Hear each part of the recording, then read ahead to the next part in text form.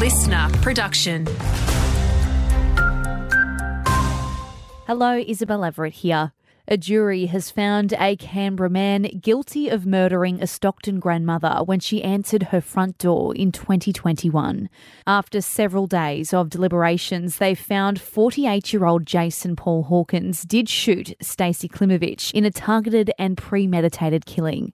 Hawkins is now the second man convicted over the shooting after former Nomads bikie gang member John Garland was last month found guilty of manslaughter. Both men will be sentenced in February.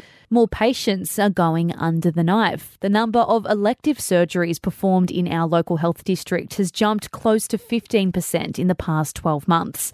The Bureau of Health Information's Dr. Hilary Rowell says it means wait times at our biggest hospital, the John Hunter, have increased. Just 58% of those non-urgent surgeries were performed on time, which is low compared to other hospitals. But we did see that the number of patients who'd waited longer than clinically recommended did start to come down. Meantime, wait times for non-urgent surgeries improved dramatically at Maitland Hospital, falling by a whopping 100 days. However, it's still sitting around 8 months.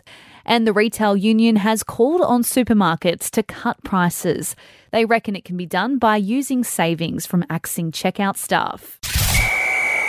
Updating sport, and veteran batsman Glenn Maxwell admits he'll have to manage ankle soreness for the rest of his career. He'll lead the Melbourne Stars in tomorrow's Big Bash opener against Brisbane just a fortnight after winning the World Cup. The all-rounder revealing what sparked his career best form and cup heroics. I feel like I've probably just worked it out. I think over the last probably 3 years, I've made a lot of mistakes over my career, and I've probably just finally learned from them and grown as a player. And Matilda's midfielder Katrina Gorey is in doubt for today's second friendly against Canada after missing training yesterday. Both of our local reps, Emily Van Egmond and Claire Wheeler, have been named.